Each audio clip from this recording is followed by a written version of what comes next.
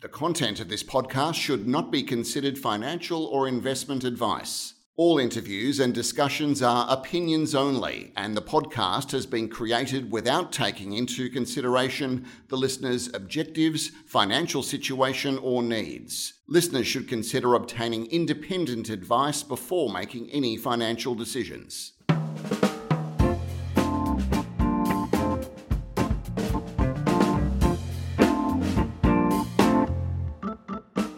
Hi, this is Barry Fitzgerald, Garang-Pero columnist for Stockhead. Welcome to another edition of the Explorers Podcast. Today we're having a chat with Steve Parsons, Managing Director of Bellevue Gold. Its ASX code is BGL. Normally, to be sure of the ASX code, I would say that's Bravo Golf Lima. But today I'm going to say it should be Bravo Gold Lima, because since the modern day discovery hole in November 2017, Bellevue has gone on to outline a 1.8 million ounce resource at a stunning 11.1 grams of gold a tonne at its namesake project near Leinster in Western Australia. It's been amazing stuff, with Bellevue up there with the best high-grade discoveries anywhere in the world. I say modern day because Bellevue has a rich production history dating back to 1986, which Steve will fill us in on later. So welcome, Steve, and thanks for joining us here today at Stockhead. Great, thanks very much, Barry. Great introduction. Mate, before jumping into what Bellevue is up to, could you tell us a bit about yourself, your educational background, your professional background? Yeah, so look, I'm trained as a geologist. As you can tell from the accent, I am from New Zealand. I studied at Canterbury University and did an honours degree over there. And then when I came over to Perth, straight after that, I worked for a number of companies, including Rio Tinto CRA, exploration, exploring for copper and gold throughout Western Australia, and then Placer Dome, where I was fortunate enough to be involved in the Wallaby discovery around Laverton, which turned out to be one of these giant gold systems, which was a great time for me as a geologist. And then from there, I moved in and started my own company, ASX-listed company called Griffin Minerals, and we had a fairly amazing new discovery up in Burkina Faso. We were actually the first Australian gold company to go into Burkina Faso for about 20 years, and it was a grassroots discovery. We proved it up from nothing to 3.5 million ounces of gold in the space of only a few years. And then we took that project all the way through to feasibility study and full permitting, and we got taken over by a Canadian company 3 years ago, which are now about to pour first gold on that project up in Burkina Faso.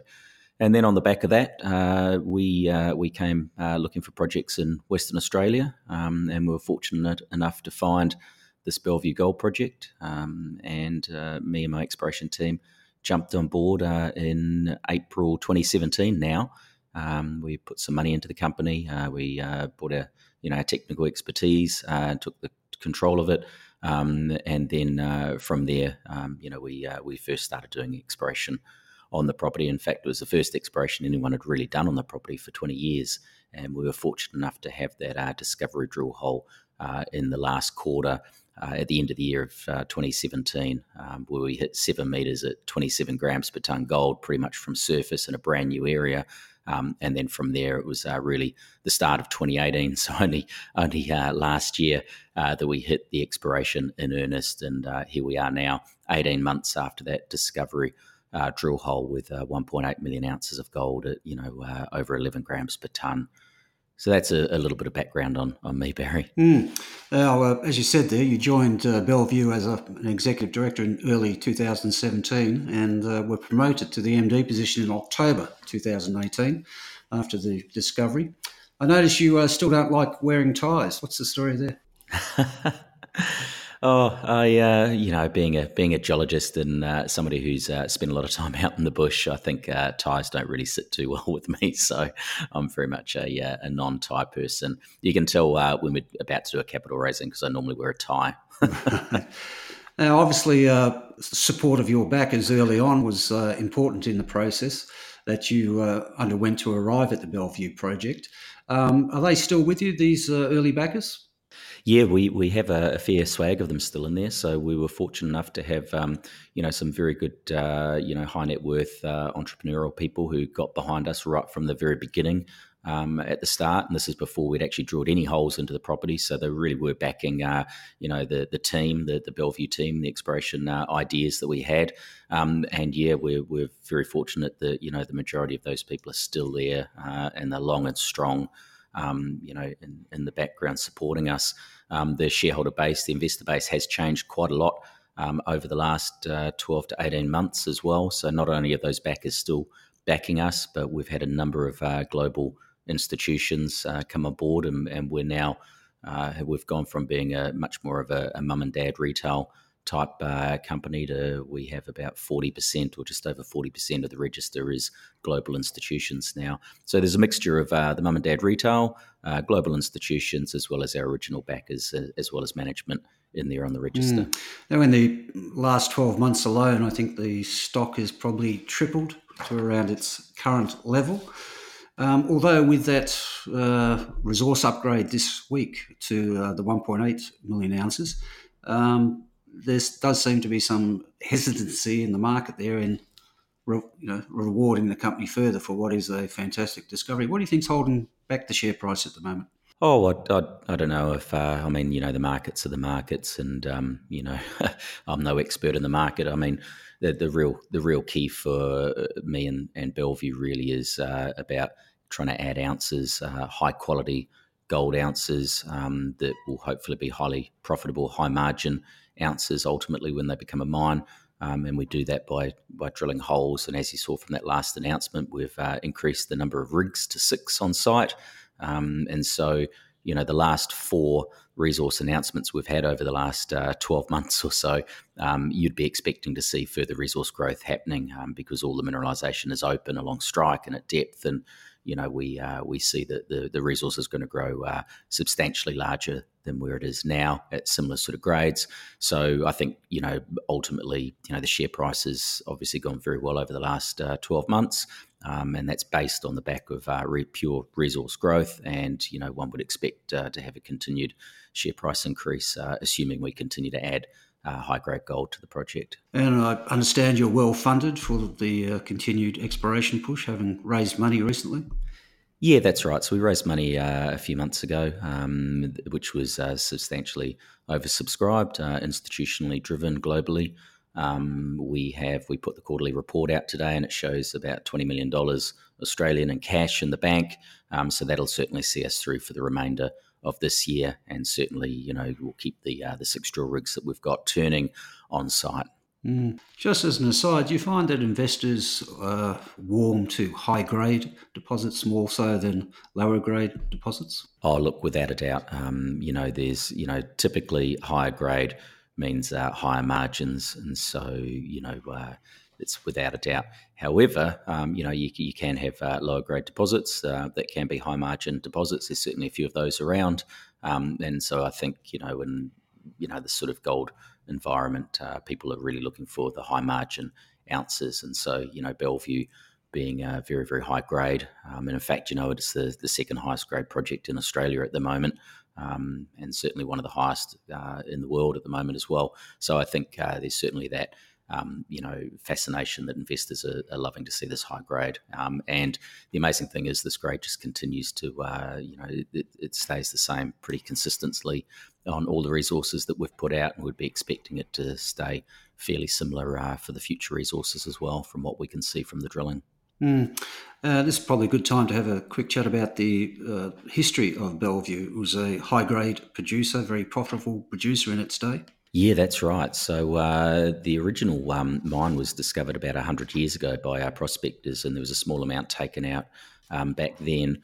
And then it wasn't really until the 80s when, modern mining took place. And so it was from 1986 through to 1997 where it became a modern day CIL processing, operation, underground operation.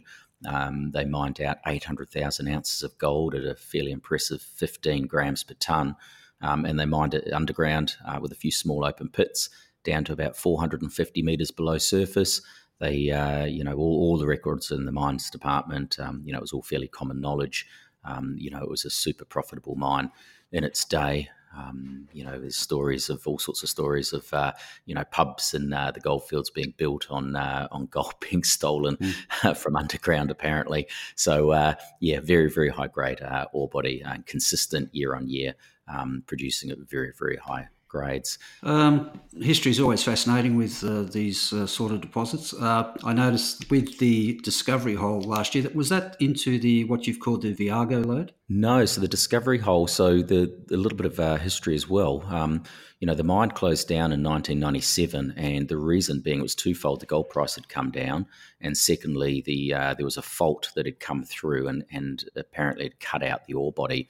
And so they mined through onto the other side of this fault that they called the highway fault, and they couldn't find the ore body on the other side. And the highway fault is quite a big structure, and the assumption was that the fault had moved the mineralisation a long way away and that you'd never be able to find the mineralisation again.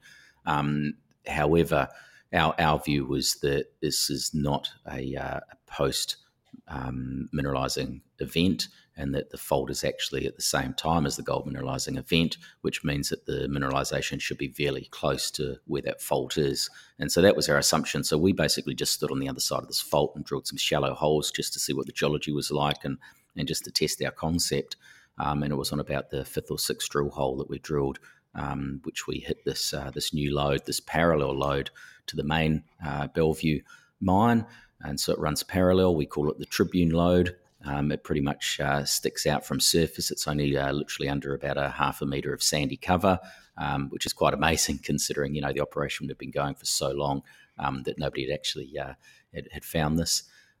It's about 250 metres to the west of Bellevue, and we've now drilled that over about 1.5 kilometre strike on this Tribune lode. And while we were drilling the Tribune lode, we poked a couple of deeper holes in, and that's where we discovered the Viago lode. And the Viago lode is very, very high grade. It sits as a linking type structure between the Bellevue lode and the Tribune lode. It's a fairly flat structure, and that's where also a lot of the gold resources come from. So there's three main mineralising zones: the Bellevue lode, the Tribune lode, and the Viago lode, that all sit in very close proximity to each other. Okay, I'm not sure why, but I do have a fascination with how names are arrived at in the mining game. Viago, is that out of a Anne Rice vampire novel, or is it a gift of God, or what's the derivation?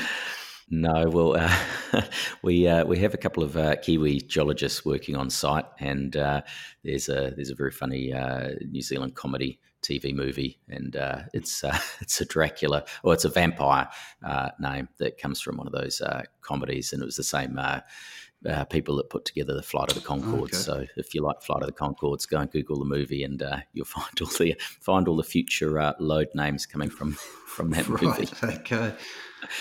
Now, at 1.8 million ounces, stunning performance in the last year and a bit.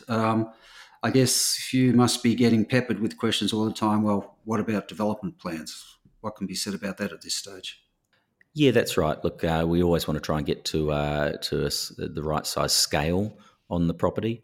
And for us at the moment, the ore bodies are very much open. They are still open. So our game plan over the next 6 to 12 months is really about trying to find the limits of the mineralisation before we start doing any study work on it. So I think you'll see another resource upgrade coming out before we really sort of start to talk about feasibility study work. So I'd imagine probably this time next year is where we start talking about feasibility work. However, of course, we are gearing up to get ready to ultimately be a mine. So there's a whole bunch of work that's being done in the background that we alluded to in that last announcement that we just put out.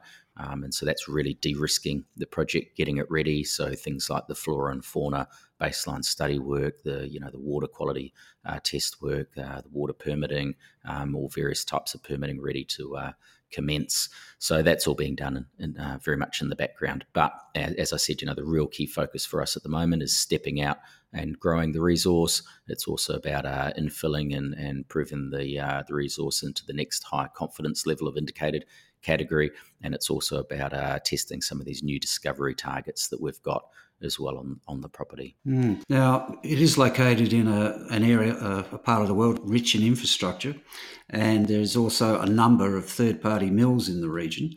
Is the intention at this stage to proceed on a standalone sort of basis? Oh, very much so, yeah. Look, the project's getting to that size scale now. Well, it probably already is there at that scale. But as I said, we are going to be adding further ounces this year. I think with such a high-grade gold project, the size of the operation, the size of the mill will be relatively small compared to a lot of mills that are built in Australia.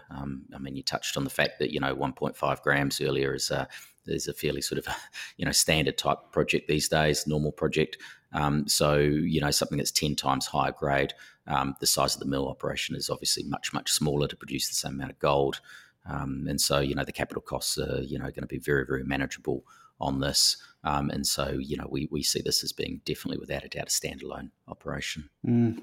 It's a great time to be finding lots of gold with $8 gold prices above $2,000 an ounce. What do you make of the gold price from here on? Yeah, it's obviously been a fantastic few years for Australian dollar gold price, and you've seen the big Aussie gold companies doing very, very well because of that and making a lot of money, and obviously, they're reflected in the share prices as well. You're just starting to see now, I think, in US dollar terms, gold really coming to the front. Without a doubt, the US dollar gold is looking strong.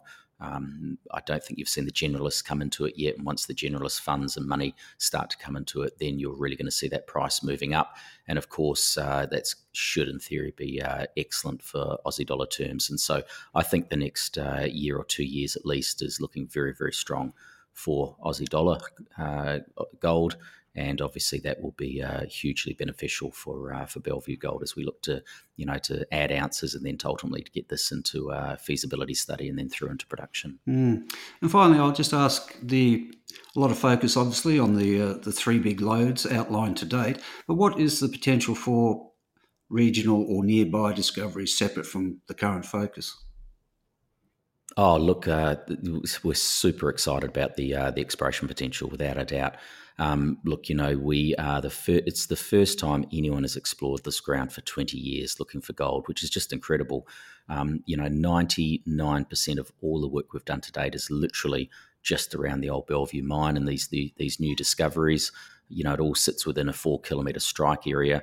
However, we've got 20 kilometres of strike that has literally had no work done on it. So we've had a bunch of geologists working on that over the last 6 months or so, looking at that 20 kilometres of strike. We've got some very, very good targets to the north. We're about to undertake some geophysical programs on them. We're doing soil sampling, rock chipping, mapping, and you're going to see the first drilling happening on those targets over the next few months. So, yeah, we think there is a huge potential, within that sort of 20-kilometre strike. Right. Well, lots for shareholders to look forward to there. So, Steve, thanks very much for your time and all the best with it. Yeah, thanks very much, Barry. Anytime.